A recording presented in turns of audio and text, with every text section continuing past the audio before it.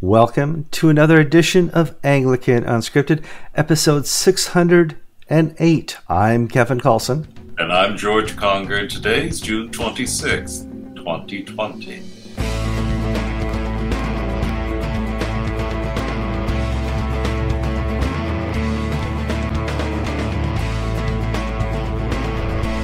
All right, thank you for clicking into another show.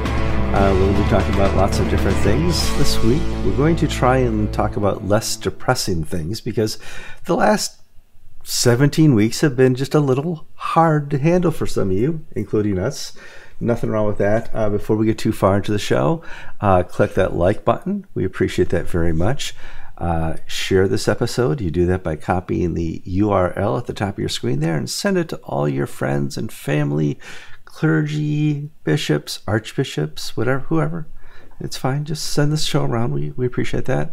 If you're not subscribed, go to the YouTube channel and click on that little red rectangle.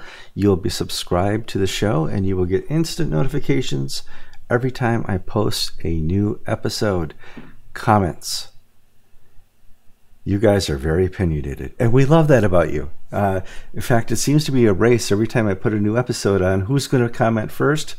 I like that. That's cute. That's fun. We appreciate that. Go to the comment section on YouTube and comment away.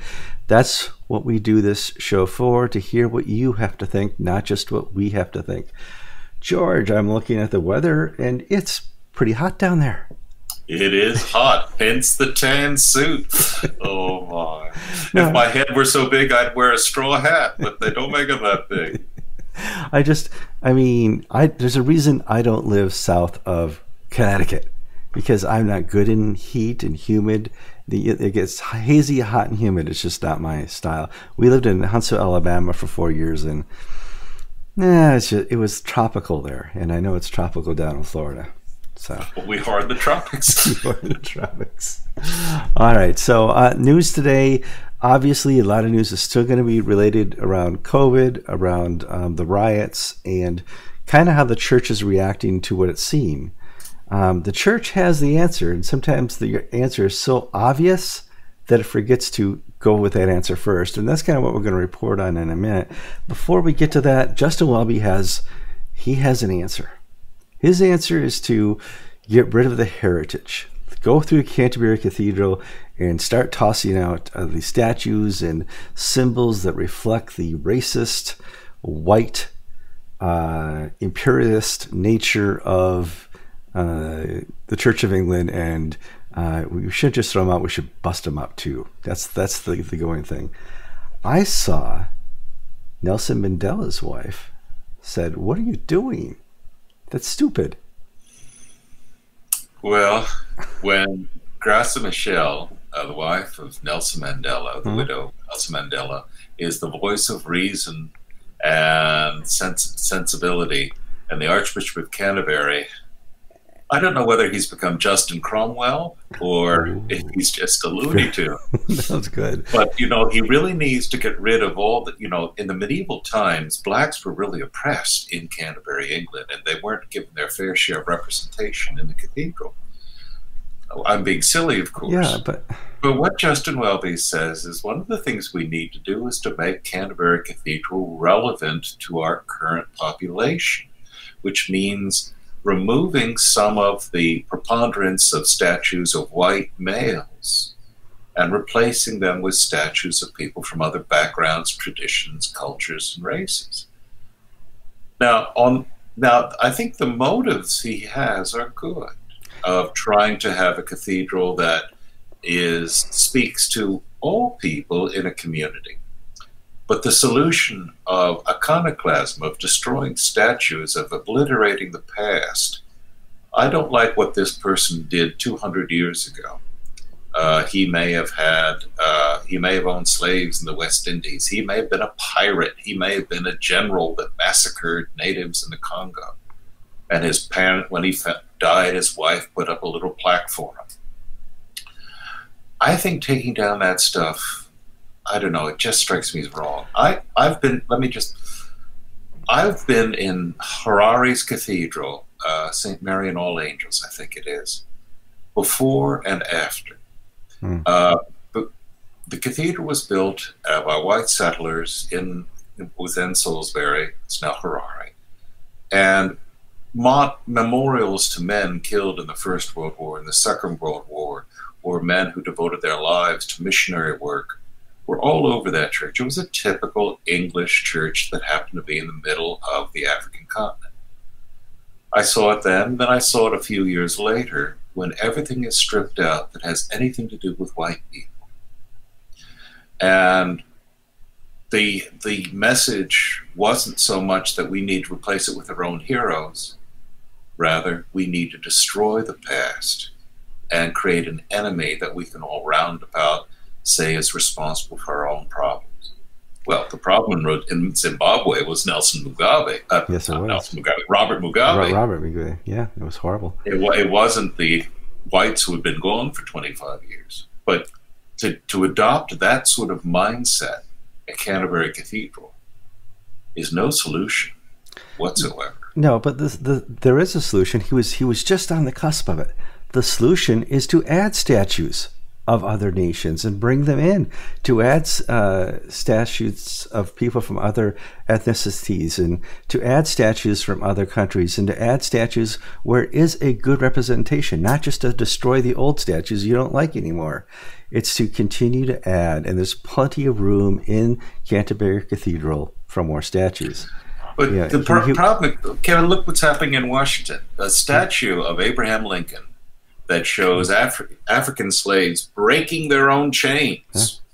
This is a 100-plus-year-old statue. Very famous statue. That was paid for by freed slaves who took up a voluntary contribution to thank Abraham Lincoln, the emancipator. That was toppled because it was racist.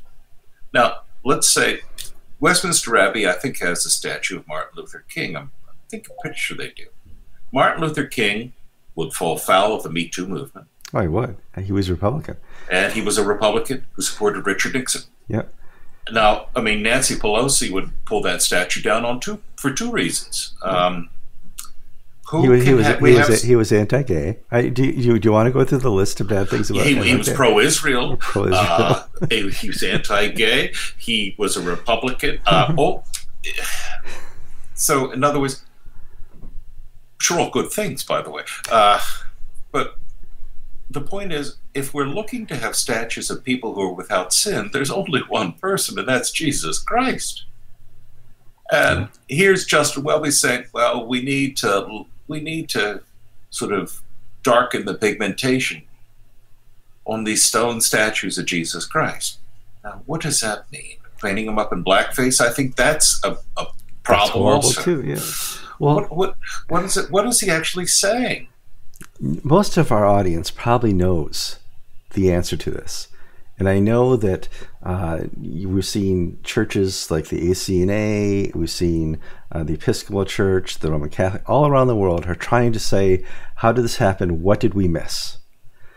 And in terms of the solution, it's a twofold solution. One is we all need to be reconciled with Christ. When you are reconciled with Christ, you are reconciled with creation. You are reconciled with the kingdom. You are reconciled with each other. We all need to be reconciled in Christ. Solution one. Solution two is to ask for forgiveness of those who, we've had enmity towards in the past. And solution three is they need to forgive us. That's hard. That's a hard thing to do. Forgiveness. It is very hard. But that's the package here. That's what the church offers. Can we put together teams and communities and all that to research and study the problem more? Yeah, but generally I've not seen anyone come up with a better solution than biblical reconciliation. I've never seen. I've seen them try, and we came together as a group of 12, and we were all mixed race, and you know what we decided? We need to meet again. And that's not the solution. That doesn't work. We've tried that now for 120 years, trying to work this out. That doesn't work. There is a simple solution often overlooked. It's biblical reconciliation with Christ. but I'm not here to preach. That's George's job. Let's talk about. Let me get that. Kevin, my turn to stand on this. Okay, go. One of the things that really strikes me is that you're demeaning the artistic integrity of the artists who created these statues. Many of them ethnically. Well, melanin. I happen to love. I enjoy art, and I look at these paintings by El Greco, and that Jesus looks pretty Hispanic to me, or Greek actually. And I look at these Italian paintings, by Caravaggio, and Jesus looks pretty Italian to me. He was very. And I look at these German paintings of, I think, Jesus. Man, he looks just like a German. I've been to the cathedral in Haiti before it fell down in the earthquake. Guess what? Jesus is black. I was in Hong Kong, and I look at the modern paintings they have of Christ in their parish hall. Jesus, my goodness, he looks Chinese. He was Asian. What's going on here? Yeah. The artist is trying to create something that touches his inner soul, that represents the Godhead to him through art. Mm. And that is, and you have, I'll be very harsh. You have these idiots who think that art has to be a photograph. Yeah.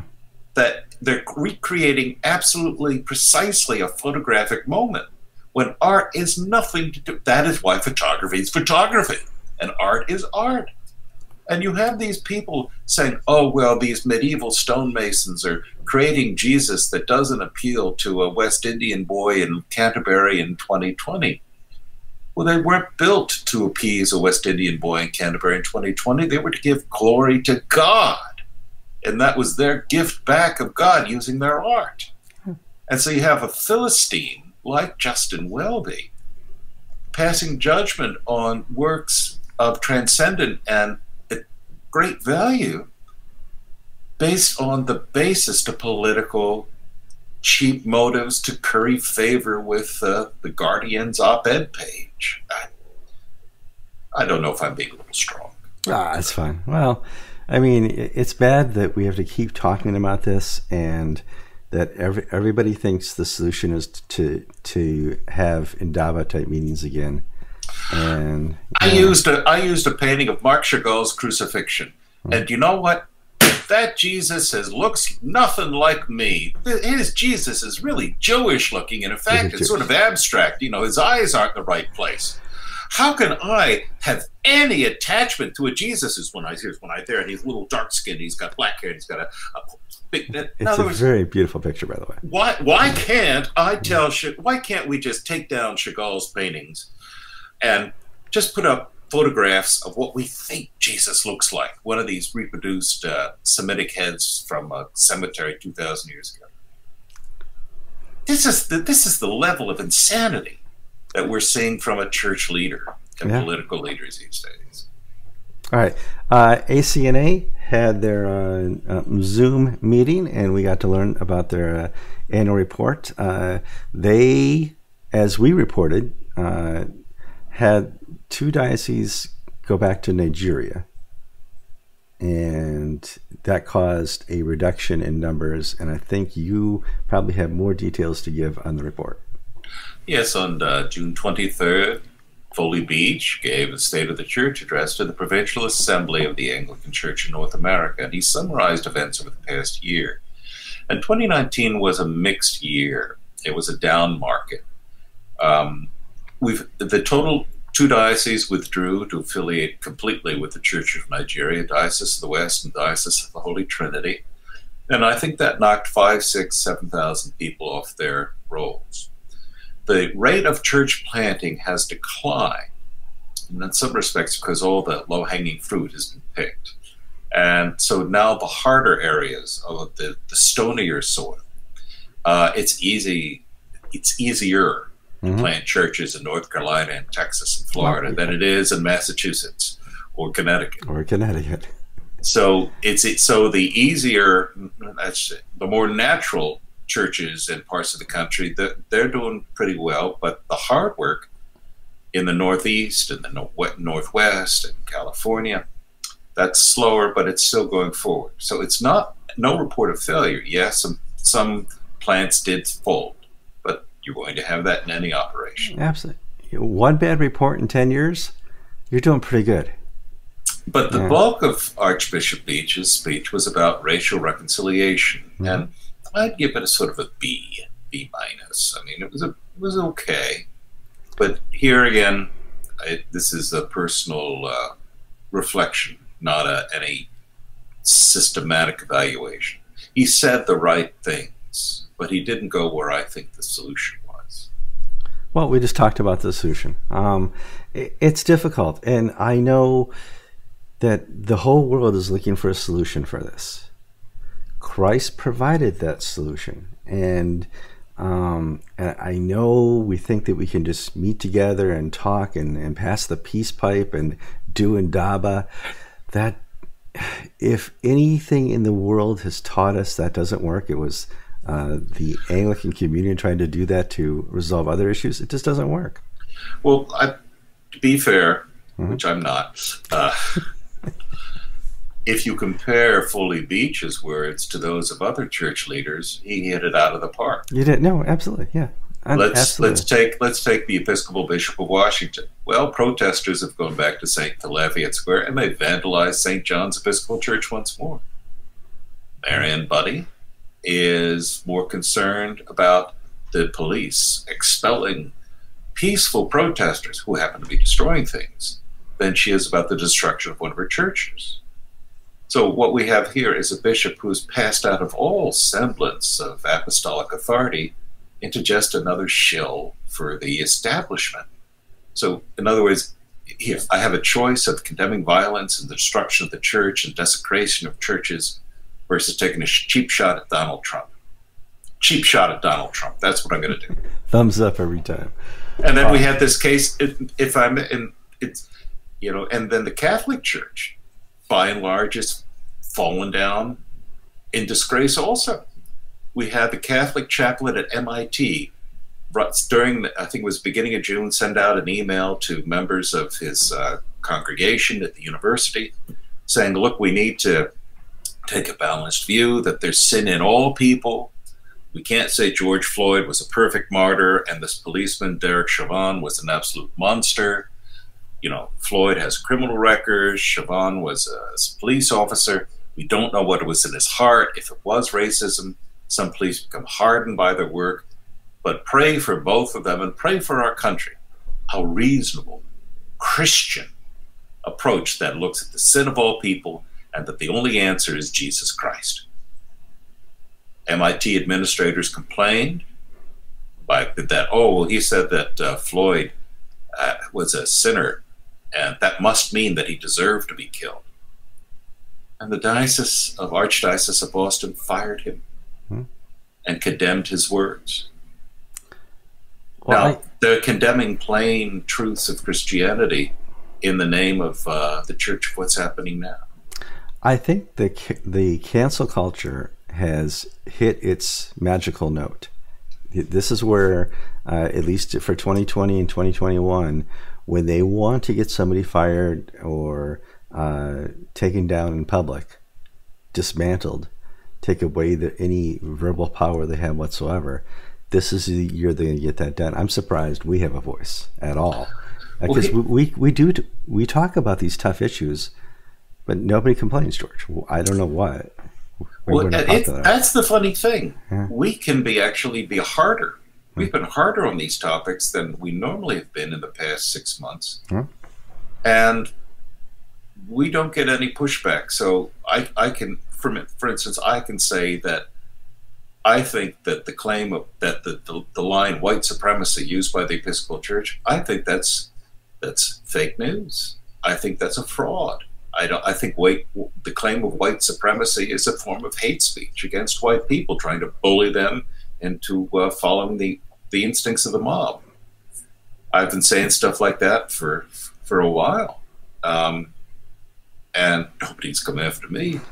Whereas poor chaplain at MIT can use words that any good priest would use in such a situation, and he gets hammered. Well, maybe it's because nobody cares what I have to say. Yeah, I think we do. But we handle this by talking about it is a sin issue. You are not allowed to treat anybody short of complete love. Not your enemy, not your family, not your church parishioners. I mean, Jesus summed up the Old Testament by saying, what, George? Love your neighbors yourself. So, love the Lord your God with all your heart, mind, and soul. And the second is like unto it, love your neighbors yourself. These two things hang all the law and the commandments. Good. You're paying attention. I'm glad we didn't have to edit that out, because sometimes you say something like that to an Episcopal priest and whoosh, not George, you were right on it. Good for you.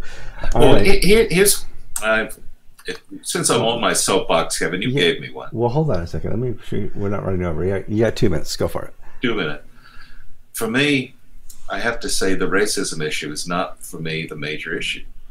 I was telling Kevin, I've got 3 parishioners in jail right now. 3 different churches. Usually when an Episcopalian goes to prison, it's for insider trading. But I have one in jail for theft, one on drugs charges, and one on pornography charges. They were all people on the margins, but now that the system has sent them away, they've become closer to Christ. I'm corresponding with them and working with them. And in each case, one is in their 20s, one is in their late 30s, one in their 60s. Each case, drugs was the door into brokenness and eventually depravity and sin and crime. For me, the major issue facing the United States is not racism. It's drug addiction and the hopelessness and the culture that tells, hi, I'm a 19-year-old, I got nothing to do. All I can do is drive around with my friends and smoke pot. Next year I'll start on crack, and then I'm going to get into methamphetamine. And at 28, I'll be in prison for 30 years in Florida for robbing a liquor store. And that is where the church should be, not putting out these mindless statements about statues and white supremacy. Well, I think your point is really true, because I grew up in northern Wisconsin up until my high school years. And poverty was a destructive force for individuals. Most of the people that I went to school with ended up working in the grocery stores and bars and stuff like that. Very few graduated, went to college from the people I grew up with when I was 13, 14, younger years, because of the poverty. There just wasn't access to the system for these people, and it's almost a caste system. We talked about caste systems before. Now, my friends, they were white, and they didn't, there was a bias because of where they came from, where they grew up, the education they got, and they were not allowed to achieve because of poverty. It is what it is. And I would check them out on Facebook once in a while, and I'm like, wow. Jeez, I'd forgotten. George, we've hit a lot of topics in the show. Obviously, we'll be talking more and more next week. I have a special guest I'm going to interview on Monday, a friend of mine from California who will be a wonderful person to speak to about race issues. I haven't even told George this yet, so he's like, what? It's fun. I'm Kevin Carlson. And I'm George Conger, and you've been watching episode 608 of Anglican Unscripted.